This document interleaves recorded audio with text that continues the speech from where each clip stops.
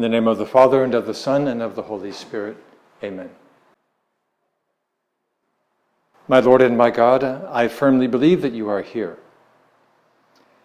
that you see me, that you hear me.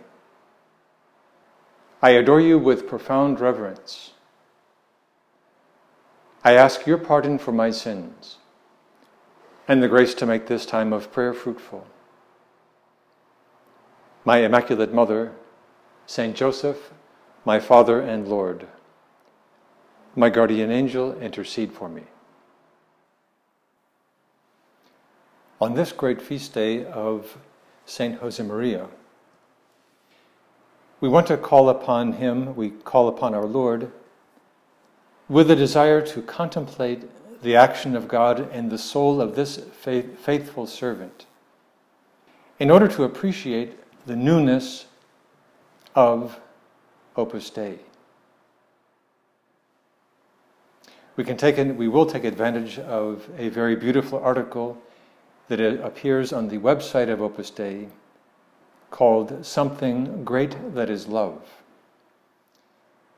That title is the title of a series of installments, and the one we will consider at length is the 6th installment.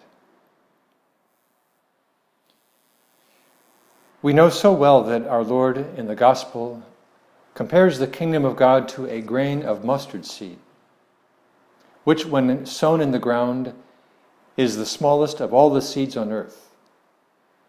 Yet when it grows up, it becomes the greatest of all shrubs and puts forth large branches so that the birds of the air can make nests in its shade.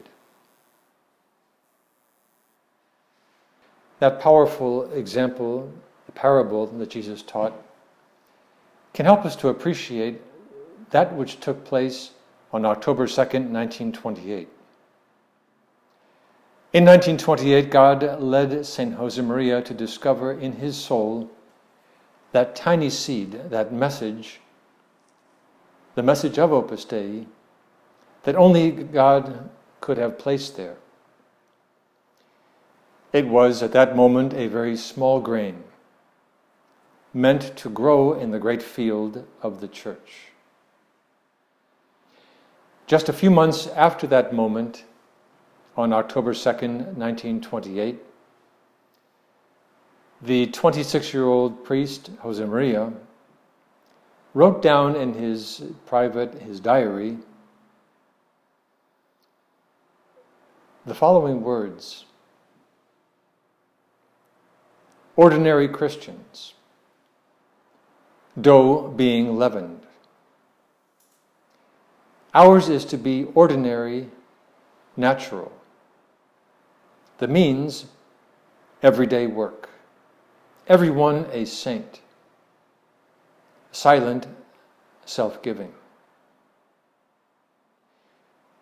Those words are very moving because we see with what clarity that young priest saw. He saw everything there in that new spirituality right from the start. And he immediately set out to proclaim that the calling to be holy is for everyone. Not that long ago, Pope Francis wrote, "Every saint is a message that the Holy Spirit takes from the riches of Jesus Christ and gives to his people." Saint Josemaria received a message that he embodied in his own life. He himself became the message. And his life and words began to challenge many people. Take, for example, the very first point in the way. Don't let your life be barren. Be useful. Leave a mark.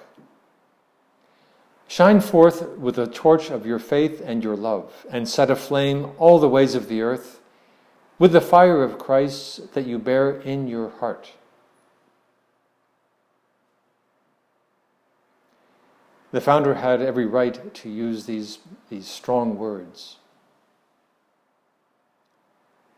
The torch of your faith, set aflame set aflame all the ways of the earth with the fire of Christ that you bear in your heart. He had every right to use those words because he was on fire. He carried that fire inside as one of the very first faithful of Opus Dei, ordained to the priesthood, Father Joseph Muskis quickly realized. That young engineer remembered for the rest of his life the first time that he spoke with Saint Josemaria. That young engineer heard something that perhaps he had never heard before: the possibility to be an apostle in and through his own work.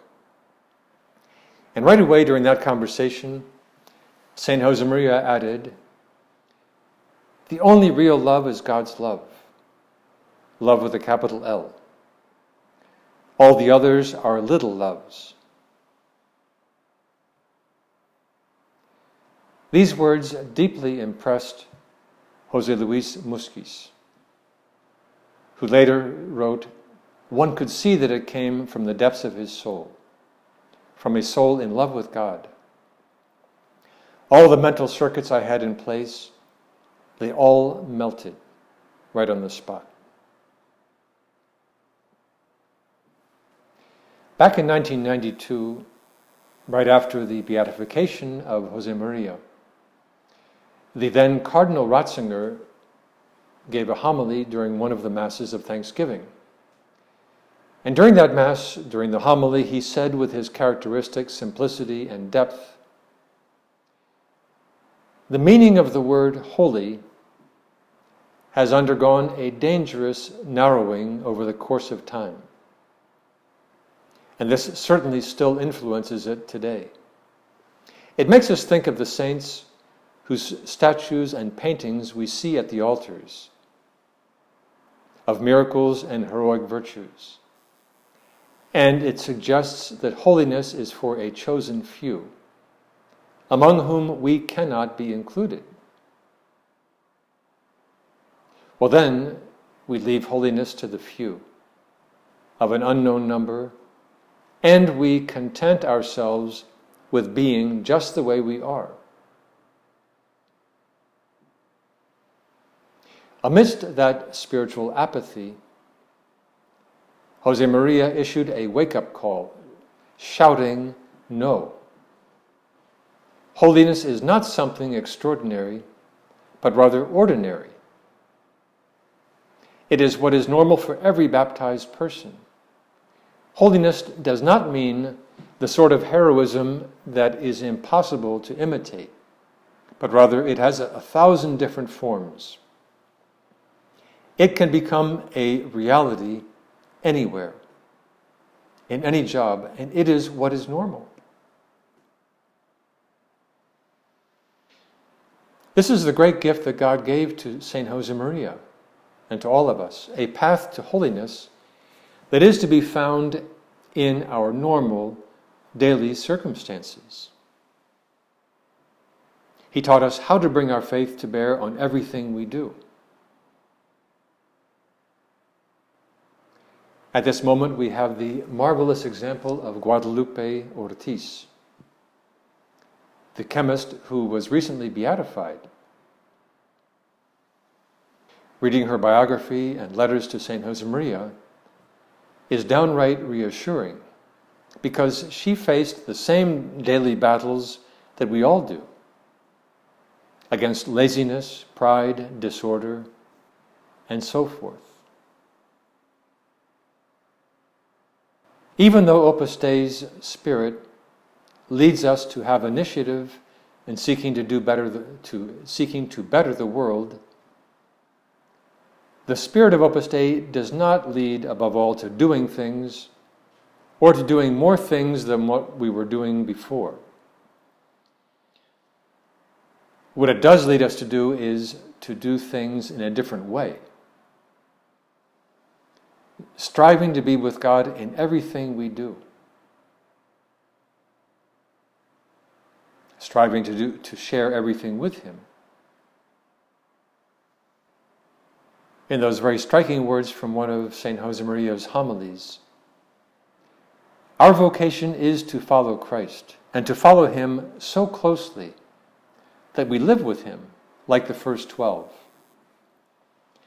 So close to him that we identify with him, that we live his life until the moment comes, if we have not hindered it, when we can say with St. Paul, "It is now no longer I who live, but Christ who lives in me." Perhaps over the years, a friend or two has asked you, why the need for Opus Dei? I mean, here's Vatican II proclaiming the message of the universal call to sanctity. Isn't it enough for each parish church to pass along that message? Why the need for an entire institution? And perhaps each one of us, as we have taken on that question and thought about it, we've reached deep down into our own experience and come to the realization, well,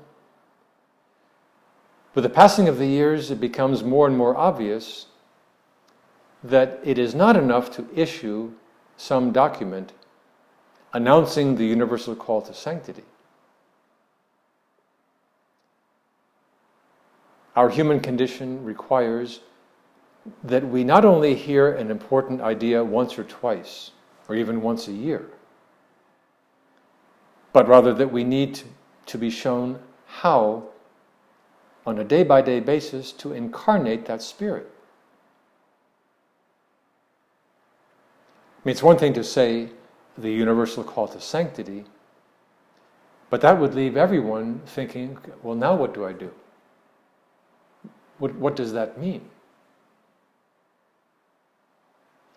Tennis players, golfers, and a lot of other people practicing that type of sport, they can all attest to the fact that they can spend hours watching instructional videos, but they still need an ongoing set of personal lessons to figure out how to put into effect those videos.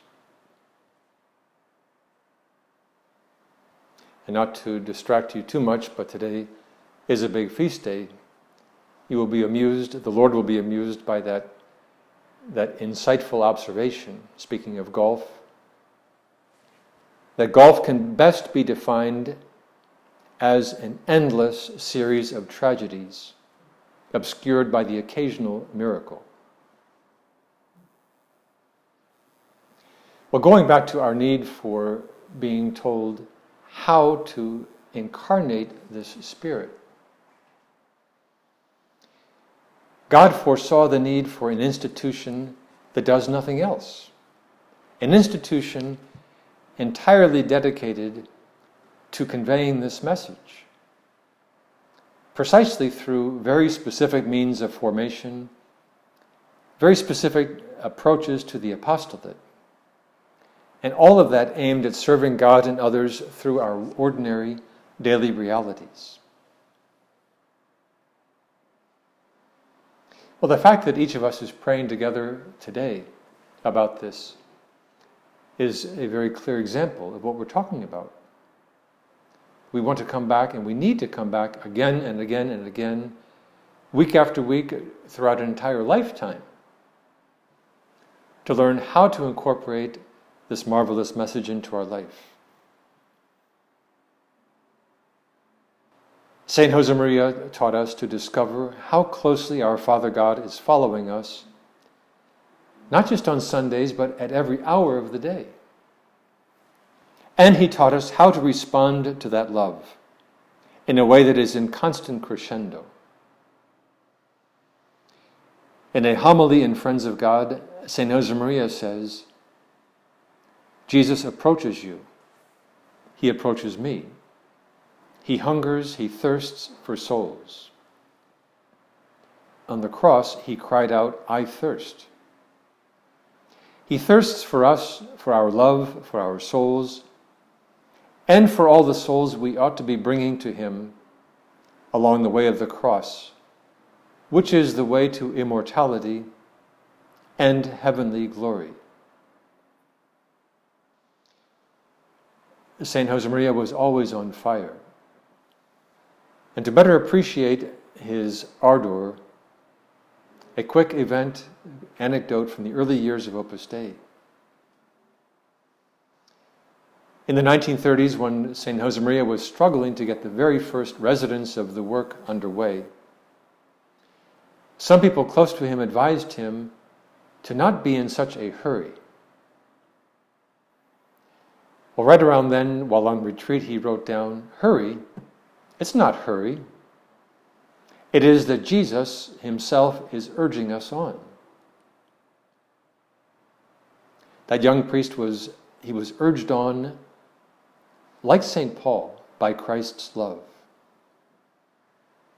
With this same serene urgency, God wants us to call at the heart of each man and woman, "Wake up to the fact that you are loved," in the words of St. John Paul II.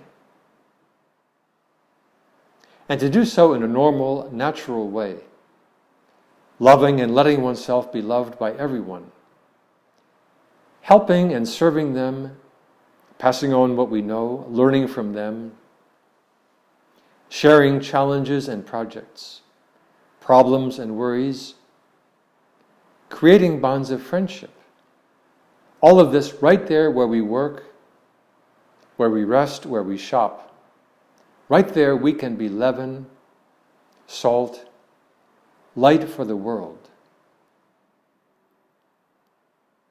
One way to summarize this powerful and very, very positive vision of Saint Josemaria is with the phrase, passionately loving the world as God loves it. You remember so well those words from the 3rd chapter of St. John's Gospel. God so loved the world that he gave his only Son, that whoever believes in him should not perish, but have eternal life. The fact is that God loves the world he has created, and he loves the world passionately. For that reason, the world is not an obstacle to holiness, but rather the world is the native place for holiness. It's where he wants us to be. The core of Opus Dei's message is contained in this conviction that we can be holy not despite living in the world, but rather by taking advantage of the world, being deeply immersed in it, because the world, this mysterious amalgam of greatness and wretchedness, love and hate, rancor and forgiveness, war and peace. This world of ours awaits with eager longing the revealing of the sons of God, as St. Paul writes. As we well know, Opus Dei's spirit has at its nucleus a specific spirituality of work. The founder often preached about the first pages of the Bible, where God reveals mankind's relationship with the world. Genesis employs 2 verbs, to keep and to cultivate. That second verb, to cultivate, means both to work, usually the earth, as well as to offer cult. It unites work to worship. What that means for us is that by working, we not only attain self-fulfillment, we also offer a pleasing worship to God, because we love the world as he loves it. Therefore, sanctifying our work means, in the end, making the world more beautiful, making room in it for God. Those 30 long years of the hidden life of Jesus in Nazareth were a favorite theme of the prayer and preaching of St. Josemaria. How wonderful it is to imagine Jesus during his adolescence, when he was in his 20s, day after day, putting his whole heart and soul into his professional work. It is moving to imagine the Lord at the age of 30, when the time came to launch into his public life. On that day, he no doubt spent time bidding adieu to the workshop where he had spent more than 20 years hard at work. As he went over to the wall and placed his apron there for the last time, Jesus must have experienced a wave of nostalgia, tenderness, loyalty towards his customers, as well as an irresistible urge to get on with the next chapter in fulfilling his Father's plan. Thanks to the preaching of St. Josemaria, many people have discovered a whole new meaning to their ordinary tasks. He showed us that there are jobs that, even though they may seem of little importance to earthly eyes, in God's eyes, those tasks have immense value because of the love and care put into them, with a desire to be useful. In the words of the current prelate of Opus Dei, sanctifying work does not mean doing something holy while we're working, but rather making the work itself holy. Not that long ago, a friend was telling about a powerful experience he had in very ordinary circumstances.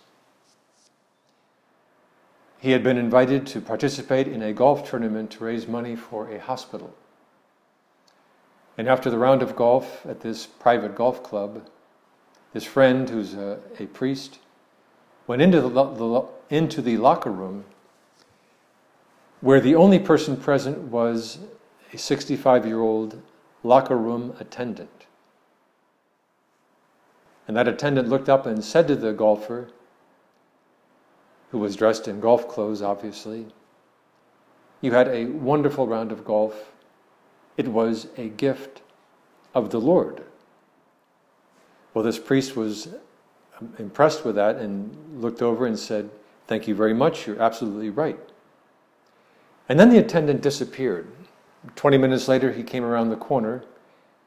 He saw the priest, who by then was in his clerical garb, and he was surprised and said, "Oh, Father, I had no idea you were a priest." So that attendant went on, he proceeded to explain his operating system. He said, "Every time anyone walks through that door into the locker room, I say a prayer for him. Then that member puts his golf shoes at the foot of the locker. I pick them up. I do a fantastic job of cleaning them and polishing them. They look like brand new when I'm finished with them. Then I put them back at the foot of the locker and I say to Jesus, 'Okay, Lord, you take these shoes and whoever puts his feet in them and lead them back to you.'" And as you can imagine, the priest, all he could do was to say to this attendant, "Sir, congratulations, you have turned a rather humdrum job into something magnificent." Well, that golf club attendant, as you can imagine, would easily understand the spirit of Opus Dei. A final anecdote can help us to understand and appreciate even more this marvelous message that God gave to St. Josemaria so many years ago. In 1945, a student residence was being opened in Bilbao, in northern Spain. People gathered for the blessing of the chapel that was done by St. Josemaria. Well, it just so happened that there was a large group of workers who showed up just about the same time Mass began These workers started working. They continued their task of finishing that residence. And so, as you can imagine, there was the sound of jackhammers and sanding, all sorts of different noises that St. Josemaria had to compete with as he went about celebrating Mass. Just before he gave communion to everyone gathered there, he turned to them, walked over to the pulpit, because he wanted to address some words to people, to those who were there attending the Mass. He wanted to get across a very important aspect of the spirit of Opus Dei. And so he said that all that noise surrounding them during the Mass had actually helped him to be that much more recollected. Precisely because we are called to find ourselves and to sanctify ourselves in the midst of the noise of the world. And in the midst of that world, with our head and heart set on God. Well, there it is. A very, very concrete incarnation, so to speak, of this message that the Lord wanted to pass on to us through this faithful servant. We ask St. Josemaria, as we finish this time of prayer, to give us his fire. He who, from the very first moment in 1928, could not stop thinking and speaking and acting anything to get across this call, this ardent call for sanctity. He will help us to take this call ever more seriously. I thank you, my God, for the good resolutions, affections, and inspirations that you have communicated to me in this meditation. I ask your help in putting them into effect. My Immaculate Mother, Saint Joseph, my Father and Lord, my guardian angel, intercede for me. In the name of the Father, and of the Son, and of the Holy Spirit. Amen.